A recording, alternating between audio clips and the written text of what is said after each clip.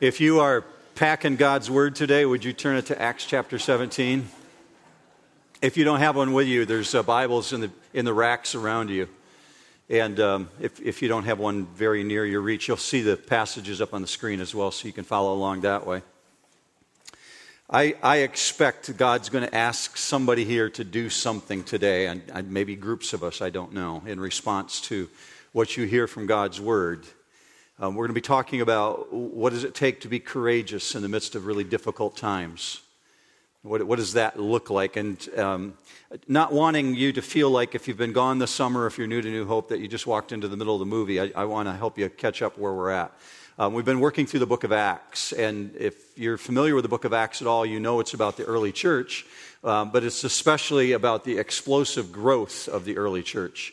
And just in the last couple of weeks, we've been looking at some of these incredible odds that Paul came up against as he's going from city to city to city to explain who Jesus is. And every time he arrives in a new town, he meets people who want to understand Jesus, but he meets incredible opposition. It's just open hostility towards him is off the charts.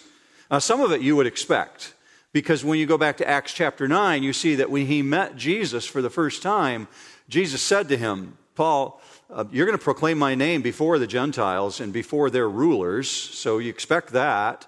And then he said, you're going to suffer for my name as well. Paul, I don't think, had any understanding of the amount of suffering that he was going to go through and what he was going to face.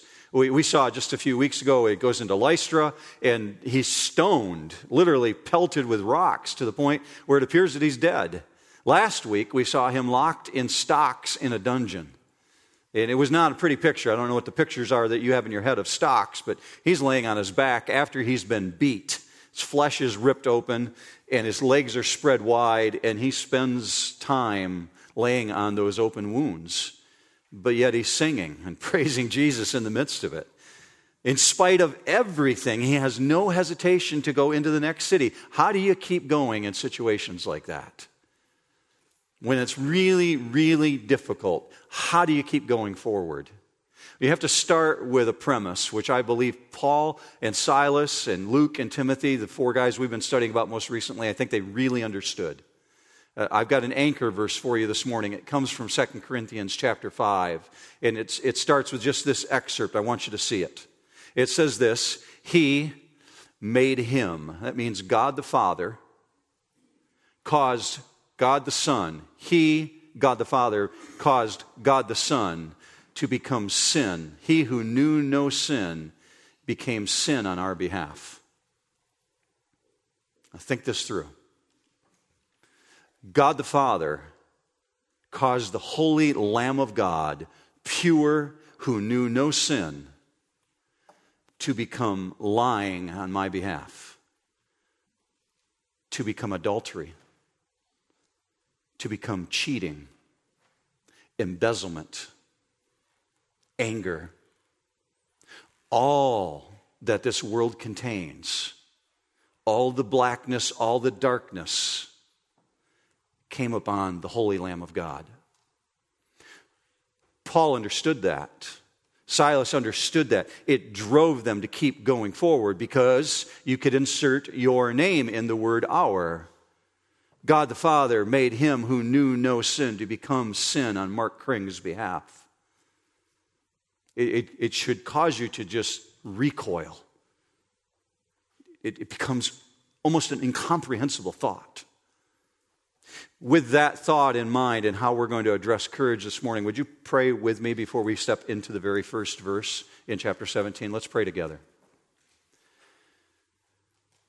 Father, we've just openly declared and willingly sang, even though it was set to music and it became so easy to say, we said, we stand with arms high and abandoned and willingly surrendered to you, asking you, what can we do? What can we say?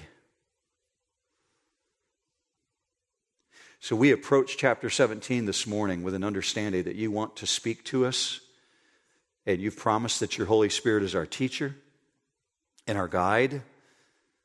So we surrender to that thought right now, that we're going to be taught by you. We would ask that you would show us how to respond. What do you want us to do? We'll ask this in Jesus' mighty name. Amen. Verse 1, chapter 17 says this, "Now when they had traveled through Amphipolis and Apollonia," glad I don't have to say those words twice, "they came to Thessalonica, where there was a synagogue of the Jews." So we've understood that when Paul rolls into town, something's going to happen, right? It's going to get intense. Paul comes into your city, he shakes up everything, he spends time there, it causes almost riots, as you're going to see this morning. What's going on with Paul? Well, he's just left Philippi. We finished chapter 16 last week. The very last verse of chapter 16 shows him leaving the dungeon. He's being chased out of town after he visited people in the house church. So he's leaving Philippi. He's in intense pain because he's been beat. And Silas is the same way. And they've got a 100-mile journey in front of them. I can't imagine them walking 100 miles considering the beating they just took. So I'm thinking they're probably on horseback. We don't know that for sure. But they made this journey in 3 days. They stop in those 2 cities that are mentioned. That's all just kind of speculation. But that's not as significant as this next thought. Why the passion to get to Thessalonica? Why this intensity? Well, part of it is because it's the capital city of what we think of as modern-day Greece. They called it Macedonia in their time. Now, Greece at that period of time in the Roman Empire was just a substantial possession of the Roman Empire. Very, very successful financially. So Paul's on his way to Thessalonica because it's got this population of 200,000 people plus. It's like New York City today in the sense that many, many cultures exist there. People are attracted to Thessalonica. They want to be there. Capital city of Macedonia, very financially prosperous. It's got lots of government control there. So diverse cultures, and especially there's a Jewish population. That's very attractive to Paul. So he sees this as the strategic center for the spread of the gospel throughout this entire region. And he's got this burning desire to reach his fellow Jews. So once he comes into town, he follows this pattern. He starts with a synagogue. And when he goes into the synagogue, he's always pointing people to Jesus. If you just let your eyes drift down to verse 2, you see that's what Luke is describing there. He's saying he's sitting down and reasoning with them from the scriptures. Now, if you study his pattern, you might be tempted, especially in the first century, if somebody's talking to him, they might be tempted to say to him, "Paul, you got really poor technique. I mean, you keep walking into these hostile environments and you're telling your target audience that they're an offense to God, that they're sinners who need a Savior, and you wonder why they keep chasing you out of town?" I mean, Paul, come on. Now, can you hear people in our culture today saying that? It would sound something like this: "Paul, we're going to pay to send you into a sensitivity training class because you're really ticking people off. You offend them. So you need some degree of sensitivity training." Have you noticed that in our culture, it has become so important not to offend people that it's become the new unforgivable sin? Last time I looked at God's word, the only unforgivable sin is rejecting Jesus Christ. That's God's word. You reject Jesus, God says that's unforgivable. Matter of fact, let me help you with that thought. Because God says he can't forgive the rejection of Jesus. If you grew up in church, I'm just going to say a word, and something's going to pop in your mind. And for those who didn't grow up in church, you'll get to see the verse on the screen in just a minute. I'm going to give you a street address, and I know what's going to happen. John 3:16. Okay, it's there, right? Instantly. So for those who didn't grow up in church, just watch this verse on the screen. "For God so loved the world that he gave his only Son, that whoever believes in him should not perish, but have eternal life." You know what that verse means? It means there are those who are going to perish. Because whoever believes in him will not perish. They're going to have eternal life. They're not rejecting Jesus. But the opposite side of that is God saying there are those who will reject him. See, that becomes the only condition by which someone cannot be forgiven. The rejection of Jesus is the unforgivable sin. It absolutely offends me, if you want to use the word offend. I'm offended that more people who are Christians aren't concerned with a culture who's rejecting Jesus as Lord and they're destined for hell. There's an offense. There's something to be offended by. I'm sure I'm going to get letters over that, but I just got to put it out there. That's the truth. Did you know that God is offended? God says he is offended by the rejection of Jesus. Matter of fact, in the Psalms it was written that God has indignation 24/7 when people reject him because he's righteous. Look with me on the screen. Psalm 7:11. All of Psalm 7 is about this. It says, "The God is a righteous judge and a God who has indignation every day." Now, on that happy note, let's go to verse 2, okay? Verse 2. So this is Paul's thinking, right? This is his understanding. Going to verse 2. "And according to Paul's custom, he went to them and for 3 Sabbaths reasoned with them from the Scriptures, explaining and giving evidence that the Christ had to suffer and rise again from the dead, and saying, 'This Jesus whom I am proclaiming to you is the Christ.'" Now, in the New Testament, you hold a copy of God's Word in your hands this morning. Perhaps it's right there in front of you. In the New Testament, in the second half of the Bible, all the discussions of your and my standing before God is always, always, always around the person of Jesus. Who we are before God is filtered through the lens of Jesus. It's these interlocking elements. Who Jesus is, why Jesus had to come, why he had to die, why he had to rise again, and how that provides forgiveness of sin. That's exactly what Paul's doing here. He's focusing all of his energies on revealing Jesus. Let me just take a time out for a second for a shameless plug. Inside your bulletins when you came in this morning was a little card, and it's called Revealing Jesus on it. The reason we've inserted that in there this week is because in 2 weeks, we're going to take a break from the book of Acts. And we're going to study for 4 weeks how to understand Jesus. The revealing Jesus is exactly what Paul's doing here. So if you've got people in your life who are trying to make sense of who Jesus is, maybe a coworker, maybe a neighbor, maybe you got a family member, think about that. Take that card with you and think in terms of how can I bring these people to understand who Jesus is? Well, we're going to spend time on that for 4 weeks. And I promise you, they're going to come away with a much richer understanding. So that's what Paul's doing here. He's revealing Jesus to these people. And according to verse 2, he's done it for 3 Sabbaths. That means 3 weeks. Paul's working with these individuals. Would you not have loved to have been part of that conversation? I'd love to sit in on that for a span of 3 weeks. And here's what you should notice. He's not approaching this from his knowledge of culture. He's not approaching this from his knowledge of popular opinion. It says right there, he's doing it from the Scriptures. Here's why that's so significant. Because culture is full of opinion of how to get to God. In the first century, it was no different. In the first century, the popular thinking in culture was they knew there would be a Messiah. They knew that there would be a promise because Scripture is full of it, that there would be arrival of one. But the expectation was that when Messiah arrives, that would be one who would be coming as a political ruler, as a military hero. And when he was victorious, he would put all of the financial affairs in order and restore everyone's financial fortunes. So they're looking for a conquering hero. That's the mindset. And Paul comes to say, Messiah came, but he died at the hands of his own people. Getting that through the head of culture at that period of time is just as hard as it is today. It's absolutely beyond comprehension. You're telling us we're sinners who need a Savior, and that Savior came and he died? It's just beyond the thinking of people in the first century. Caused people to recoil, even caused the disciples to recoil. 3 years, they're trying to make sense of who Jesus is while they're walking with Jesus. It was really hard for them to get it through their head. They couldn't accept the fact that he had to die until he actually died and was resurrected, and then, bam, made absolute sense to them.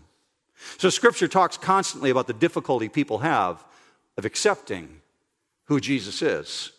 It says to the Jews, it's a stumbling block because they couldn't see a dead Messiah. But to the Gentiles, Scripture says it's foolishness. If you're wondering if you're Gentile this morning, if you weren't born Jewish, you're Gentile, okay? It's not a derogatory term. It just means that you're not born Jewish. So Jews and Gentiles. Scripture says the Gentiles think this is foolishness. 1 Corinthians 2:14, you see this on the screen. A natural man does not accept the things of the Spirit of God, for they are foolishness to him.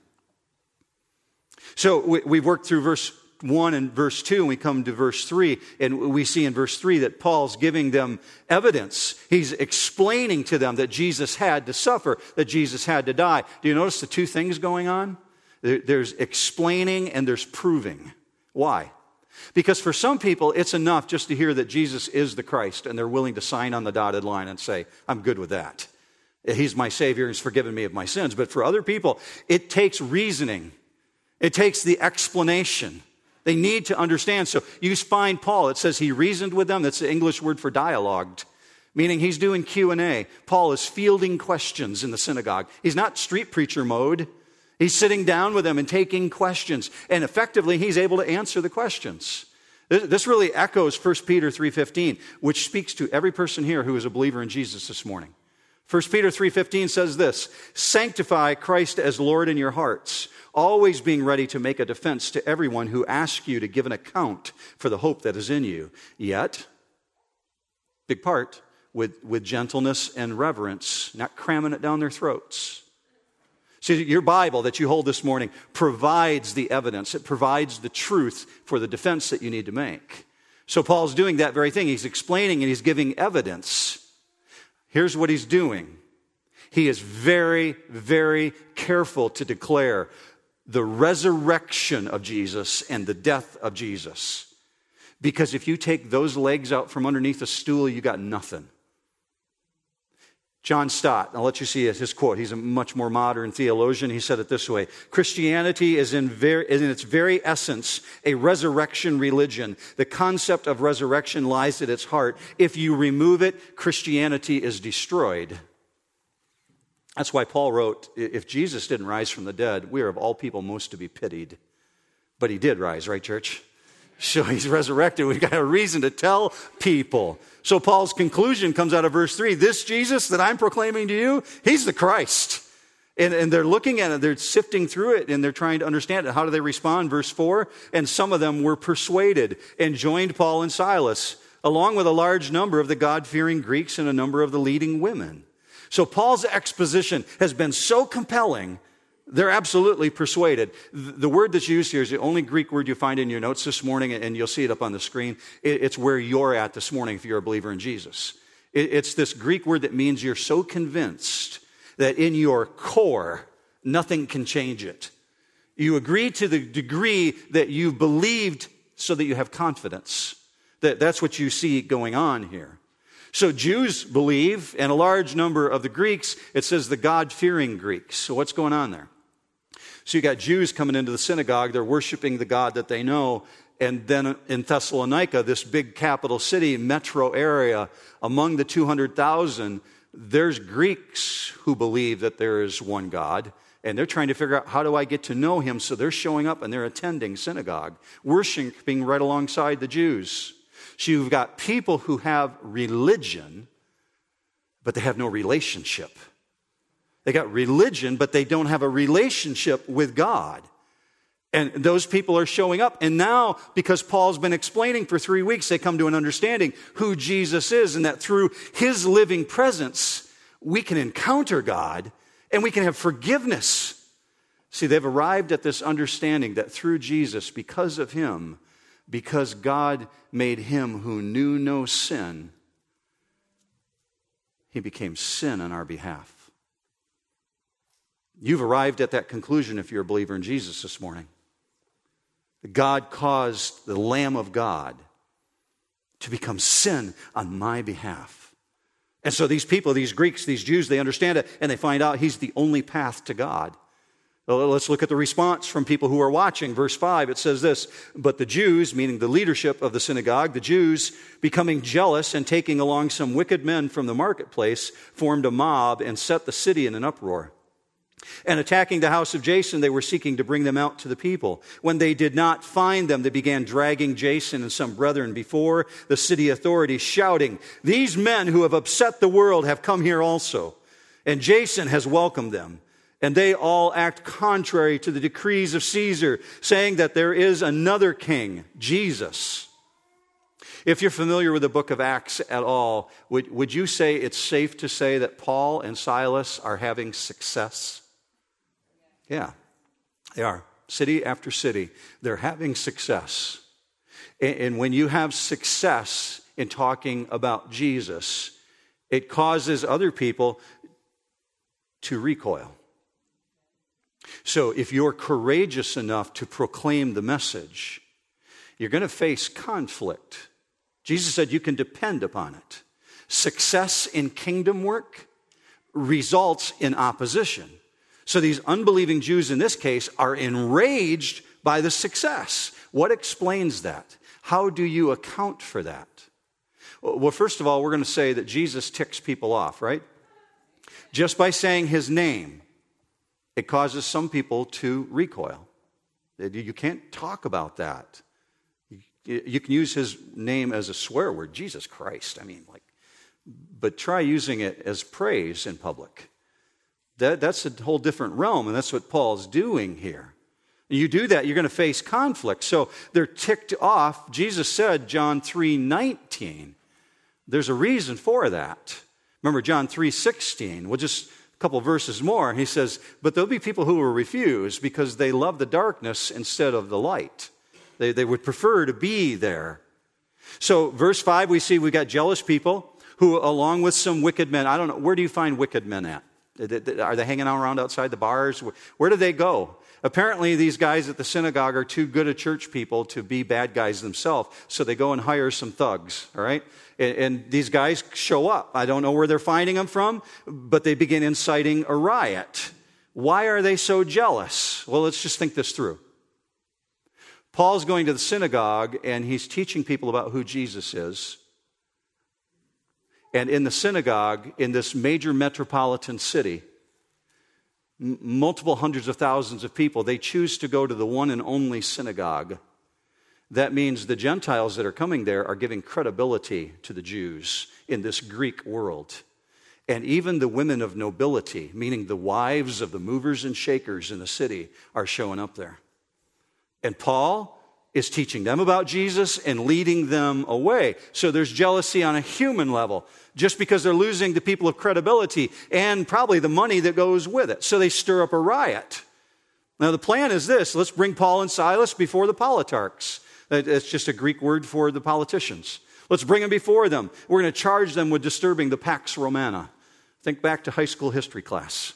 Pax Romana, the peace of Rome. We're going to charge them with disturbing that. So they go to the house of Jason, verse 5. Nothing's known about Jason other than the mention here. He's just a brother in Christ. We assume that Paul and Silas have been staying there, but they can't find them there. The mob's not satisfied, so they drag Jason before the court. And the first charge that they bring against him is really vague. These guys are upsetting the world. Okay? Now let's amp it up a little bit. Jason's welcomed them. Well, they're charging Jason with harboring criminals. But the next charge, that's the really serious one. The charge that they're acting contrary to the decrees of Caesar. This is much more serious. It's a dangerous charge because they just charged them with treason. They're speaking against Caesar. And to speak of another kingdom other than the kingdom of Caesar, in Rome, you had to take an oath of loyalty. If you were in Caesar's presence, you had to actually bow in his presence and kiss his hand and swear your allegiance to Caesar. In this case, every Roman citizen was expected to fulfill an oath of allegiance to Caesar. So now they're charging them with this incredible accusation of treason. This is the most serious crime in the empire. So what they're doing is they're going for the jugular. They want these guys dead. This is the same charge that was brought against Jesus.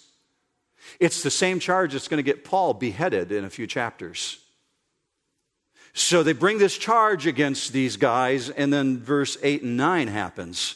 Verse 8, they stirred up the crowd in the city, and the city authorities who heard these things, verse 9, stands in contrast to it. And when they had received a pledge from Jason and the others, they released them. Now, what's going on? Well, the politicians don't want riots in their town, but they find the evidence is incredibly lacking. They've got no way to prosecute these guys, so they're posting bail. That's what the pledge is. Jason, you're going to post bail. We want you to assure us that there will be no repetition of the trouble. So you're going to put money up to guarantee that that's not going to happen. This precipitates Paul leaving town. He's got to get out of one more town because he's got to commit to not being there in order for the bail to stand. But that doesn't stop Paul from writing, does it? Doesn't stop Paul from writing the book of 1st and 2nd Thessalonians. So 3 months later, after he leaves this town, he sits down and writes the very letter you have in your hands this morning. 1st and 2nd Thessalonians, it's in the New Testament. Because he can't go back to them. Legislation has been passed. And he's unable to disciple these people that he wants to disciple. So let me show you an example of that. 1 Thessalonians 2:17. He says, "But we, brethren, having been bereft of you for a short while, in person, not in spirit, we're all the more eager with great desire to see your face, for we wanted to come to you. I, Paul, more than once, and yet Satan thwarted us." See, he knows who's behind this, right? He totally understands. This is Satan activity here. But there's been legislation, bond's been posted, there's no return. His hands are completely tied. He can't go back. So in verse 10, we saw the response. The brethren immediately sent Paul and Silas away by night to Berea. And when they arrived, they went into the synagogue of the Jews. And see, bail would be forfeited if Paul and Silas are found in Jason's home. So they step off the Ignatian Way. Think back to high school history again. Ignatian Way could pop in your mind. You could start thinking of Highway 80 that runs between New York City and Chicago. Major superhighway in our nation. Lots of commerce travels on that highway. The Ignatian Way is the same way. When Paul first stepped into Greece back in chapter 16, he jumps on the Ignatian Way. And Ignatian Way goes all the way to Rome. It's a superhighway. But for whatever reason, Paul jumps off the superhighway and he heads southwest to Berea. Goes 50 more miles at night. Verse 10 says they arrived, they went into the synagogue. Big surprise, right, church? Paul in a synagogue? Who knew? He goes into the synagogue and the guy gets A+++ for courage, right? From one right after the other, and he does exactly what you would expect Paul to do because he's got courage in his walk with Christ. Do you lack courage in the midst of your difficult circumstances? Courage is not an absence of fear. Okay? Just to be real clear on that. Courage is not an absence of fear. It's recognizing the fear and moving forward anyways. So we see a lack of courage in many Christians today to talk about Jesus or to face really hard times and become almost paralyzed by the difficulties that they're surrounded by. Where does that stem from? A lack of courage, my experience, a lack of courage stems from a poor understanding of the nature and the character of our God. A lack of courage stems from a poor understanding of the nature and the character of our God. I'm going to back that up for you. In your notes, I put 2 simple points that you can remember when you think of being courageous. Maybe you would like to be more courageous in the things that you do. Just very quickly, I want to touch on these, and I want to back them up with Scripture to help you understand them. First of all, courage results from confessing sin. Now, that may catch you by surprise. But it's really, really hard to be courageous if you feel burdened down by the sin that's in your life. So if you're not confessing sin and you're carrying it along with you, it causes you to not even want to talk to other people about Jesus. I'll give you a biblical example from King David's life, just one of many examples, in which he recognized there's a potential that he could have holes in his armor from the sin in his life. But he recognized who his shield really is. So let me bring up for you, and you'll see it up on the screen, Psalm chapter 7, verse 1. He says this, "O Lord my God, in thee I've taken refuge. Save me from all those who pursue me and deliver me." His life is being hunted, right? He's in a fearful situation. But look at his next statement from verse 10. "My shield is with God, who saves the upright in heart. Now, David is not declaring that there's no sin in his life. He's saying there's no unconfessed sin. There's a big difference, isn't there, church? Because we all have sin. David is declaring there's no unconfessed sin. My heart is right before God. And on that basis, he's asking God to deliver him. Because he knows going into battle with holes in his armor, it's a big mistake. What does the New Testament call the breastplate that Christians wear? It's just an analogy for Christians. But Scripture says the breastplate of righteousness. How do you put on the breastplate of righteousness? Well, it's through God.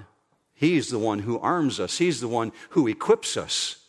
So that breastplate better not be full of holes because of the sin in your life. You got to confess it and deal with it. That's the first thing. And the second thing is courage comes very simply. It's not a simple thing to do, but a simple statement. Trusting the sovereign care of God. Here's why I say it's a simple statement, but not a simple thing to do. It comes from trusting the sovereign care of God, because that God who said, I love you so much that I sent my one and only Son for you. And if you believe in him, you will not perish. See, if you understand that character and that nature of God, who means the best for you no matter the circumstances, you can go any place and do anything. God's got your back every time. Paul understands that. That's where the courage comes from. Absolute trust no matter the circumstances, because God loves me that much that he sent his one and only Son for me. I'm going to ask you to do something very simple. Just close your eyes, and I'm going to read to you a passage from King David. Closing your eyes will just help you shut out the distractions. Hear this from David in Psalm 27. The Lord is my light and my salvation. Whom shall I fear? The Lord is the defense of my life. Whom shall I dread? When evildoers came upon me to devour my flesh, my adversaries and my enemies, they stumbled and fell. Though a host encamp against me, my heart will not fear. Though war arise against me, in spite of this, I shall be confident. How does David say that? Because he knows in whom he's believed, church. He knows the nature and the character of God. Confesses his sin, deals with his sin, and trusts God no matter the circumstances. Well, let's jump back in and finish the last couple verses here. Verse 11 says these Bereans were unique people. Verse 11 says, now these were more noble-minded than those in Thessalonica, for they received the word with great eagerness, examining the Scriptures daily to see whether these things were so. These guys get this title of undying fame here because they're called more noble than the Thessalonians. To this very day, home Bible study groups call themselves the Bereans because they like to be recognized as people who are noble enough to look into the Scriptures. Well, why are these guys so set apart? Because of this. They're testing the truth of what Paul's saying by looking at the Bible. Is it accurate? Is what he's saying actually true? Rather than judging it by culture. Well, that's not what my aunt said, Paul. That's not what my grandfather told me. That's not what my school teacher said. See, they're not testing it by culture. They're testing it by the truth of God's word. See, these are intellectual people. And they're open to searching for truth. And what we see in verse 11, they're eagerly searching. Matter of fact, the word that's used there, examining, it's a Greek word, anakrino. And it actually is used in a judicial setting where people go into the courtroom. Individuals who have done all their research, they've laid their case well, and they walk into it confidently. So these guys have done that. They've examined, eagerly searching the Scriptures, and they said, does it really point to the death and the resurrection of the Messiah? And they come to the conclusion, absolutely. This is no brief investigation.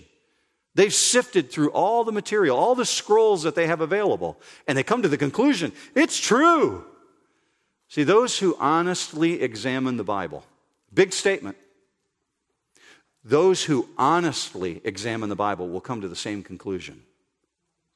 I'm going to back it up with an example for you. There's a book that we give out here at the church. It's written by Lee Strobel. Some of you have read it. We give it out to individuals who are really searching, trying to understand Jesus. It's called The Case for Christ. We've given out, I've lost count of how many of these that are given out. But here's the background. Lee is a graduate of Yale Law School. And as a graduate of the law school, after his legal practice, he was hired by the Chicago Sun-Times. And the Chicago Sun-Times hired him to be their legal editor. So he's an atheist. And as an atheist, he married an atheist. And life's good. He's got a big income. He's living in a great neighborhood. He likes things the way they are. And then somebody goes and introduces his wife to Jesus Christ. And that really ticked him off. Okay? So you got an atheist who's married to a Christian. And life's not so good. So this legal editor of the Chicago Sun-Times decides to take his law degree and do some research and prove that Jesus is not the Christ. And you know what he uses to do it? He goes to the Bible. Now, you already know where the story's going, right? Because you can't study the Bible and not come to the same conclusion. So Lee begins studying the Bible, and he comes to the conclusion, oh man, I am totally screwed. And he writes about this in his book. It just hit him like a freight truck. This is real. This is legit. And so he writes the book, The Case for Christ, instead of The Case Against Christ. If you'd like a copy of that, let us know later. And maybe you've got a friend that's struggling. We'll try and help set you up with one of those books. So we come to this conclusion that those who honestly examine the Bible ultimately are going to come to the same conclusion, just like Lee did. Well, that's what happened with these individuals in Berea who were intellectuals studying the Bible. Verse 12, therefore, many of them believed along with a number of the prominent Greek women and men. My personal experience, I don't know, maybe it's different for you, but most people who reject Jesus have really very, very little knowledge of the Bible. And I'm not saying they're stupid. That's not what I'm implying. I'm just saying they're uninformed. They haven't spent time examining it. Just being here this morning puts you light years ahead of the average American citizen. The average American doesn't even bother to open God's Word once a year.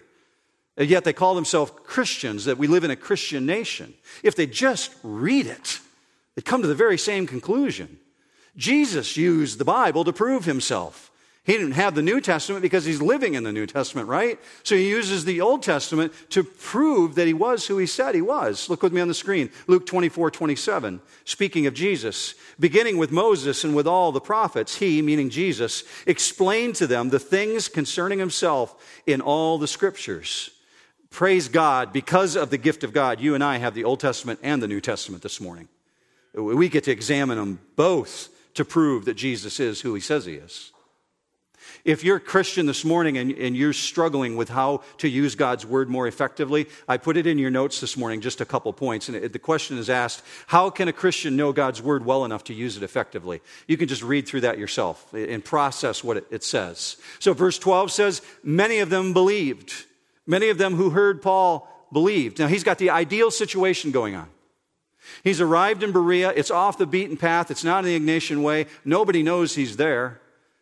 And he's got people who are serious students and they want to be discipled. So he's explaining Jesus. He's got the ideal situation, but a bunch of gangsters show up again. Go with me to the last couple verses, verse 13.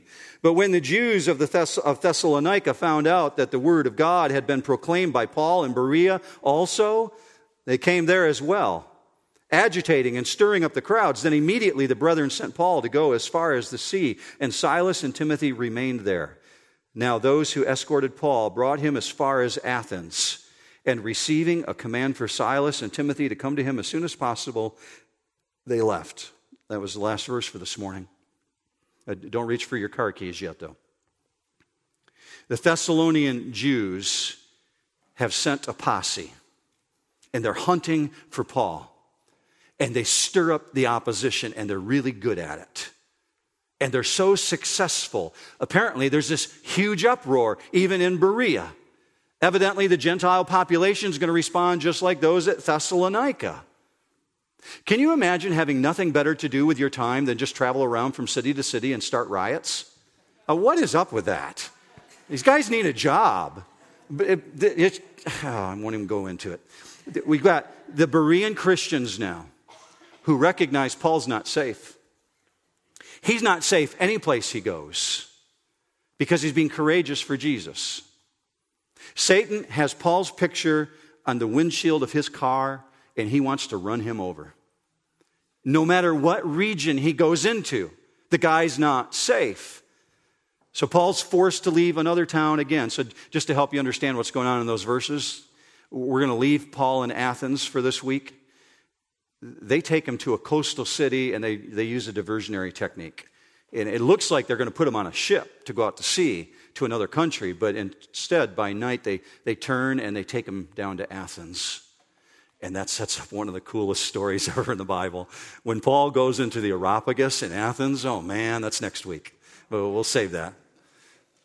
They've escorted Paul down to Athens. He's been chased out of one more town because he dares to declare that there's only one way to deal with the sin in your life. That there's only one. And it's echoed in our anchor verse this morning from 2 Corinthians 5. He made him who knew no sin to be cheating,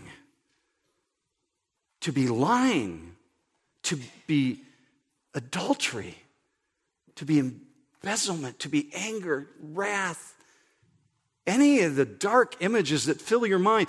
God made Christ Jesus to be sin on our behalf. Do you have sin that you're struggling with this morning? Whether you're a believer or not a believer. Do you have sin that you're really wrestling with? Here's what Satan says to you. That thing you did, God's not going to forgive that. It's so heinous. 1 John 1:9, if you're faithful to confess your sins, he's faithful and just to forgive us our sins and cleanse us from all unrighteousness. Not just the little ones, all of them. So it's Satan, if you're hearing that voice saying, no, God won't forgive you of that. That's too bad. Just you've crossed the line this time. If you're struggling with sin, you need to recognize the God who sent his one and only Son, who loves you that much, is willing to forgive you.